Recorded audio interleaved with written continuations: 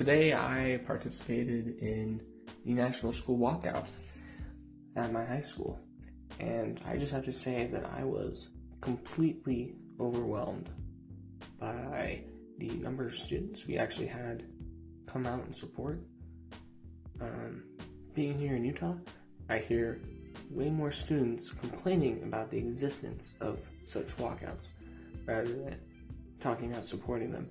And to see several hundred students, probably less, even coming out and listening to the speakers that spoke at our walkout and seeing them all together was just, it was slightly overwhelming, but I was quite excited to be a part of it.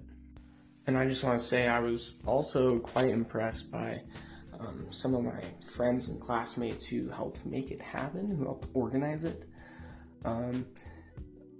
Getting the word out, making sure it actually happened, because when I first heard the National School Walkout was happening, I thought nobody would walk out here at my school, but through the organizational power that they were able to put together, we even got an NPR reporter out from our local news station, and we had some of them taking pictures, and I think the fact that students like myself, like the victims, were able to actually put in the work to make it happen and be successful at that, also made me kind of proud to be a high schooler, and also kind of gave me a little bit of inspiration to do better. Because these are my friends and classmates, and where was I when they were, trying to make a difference? I only showed up. They actually put in the work.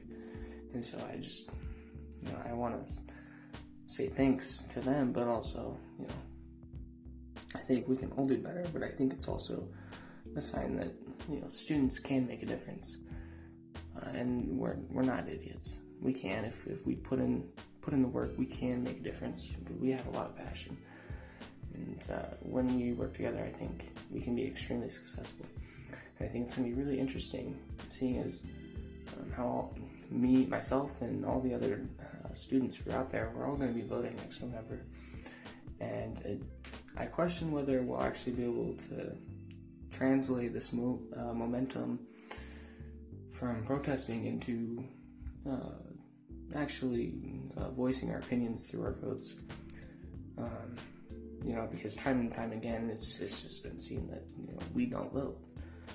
But we really should, and I hope that the passion that I saw today translates into voting next November at not just the highest levels of federal government, but local and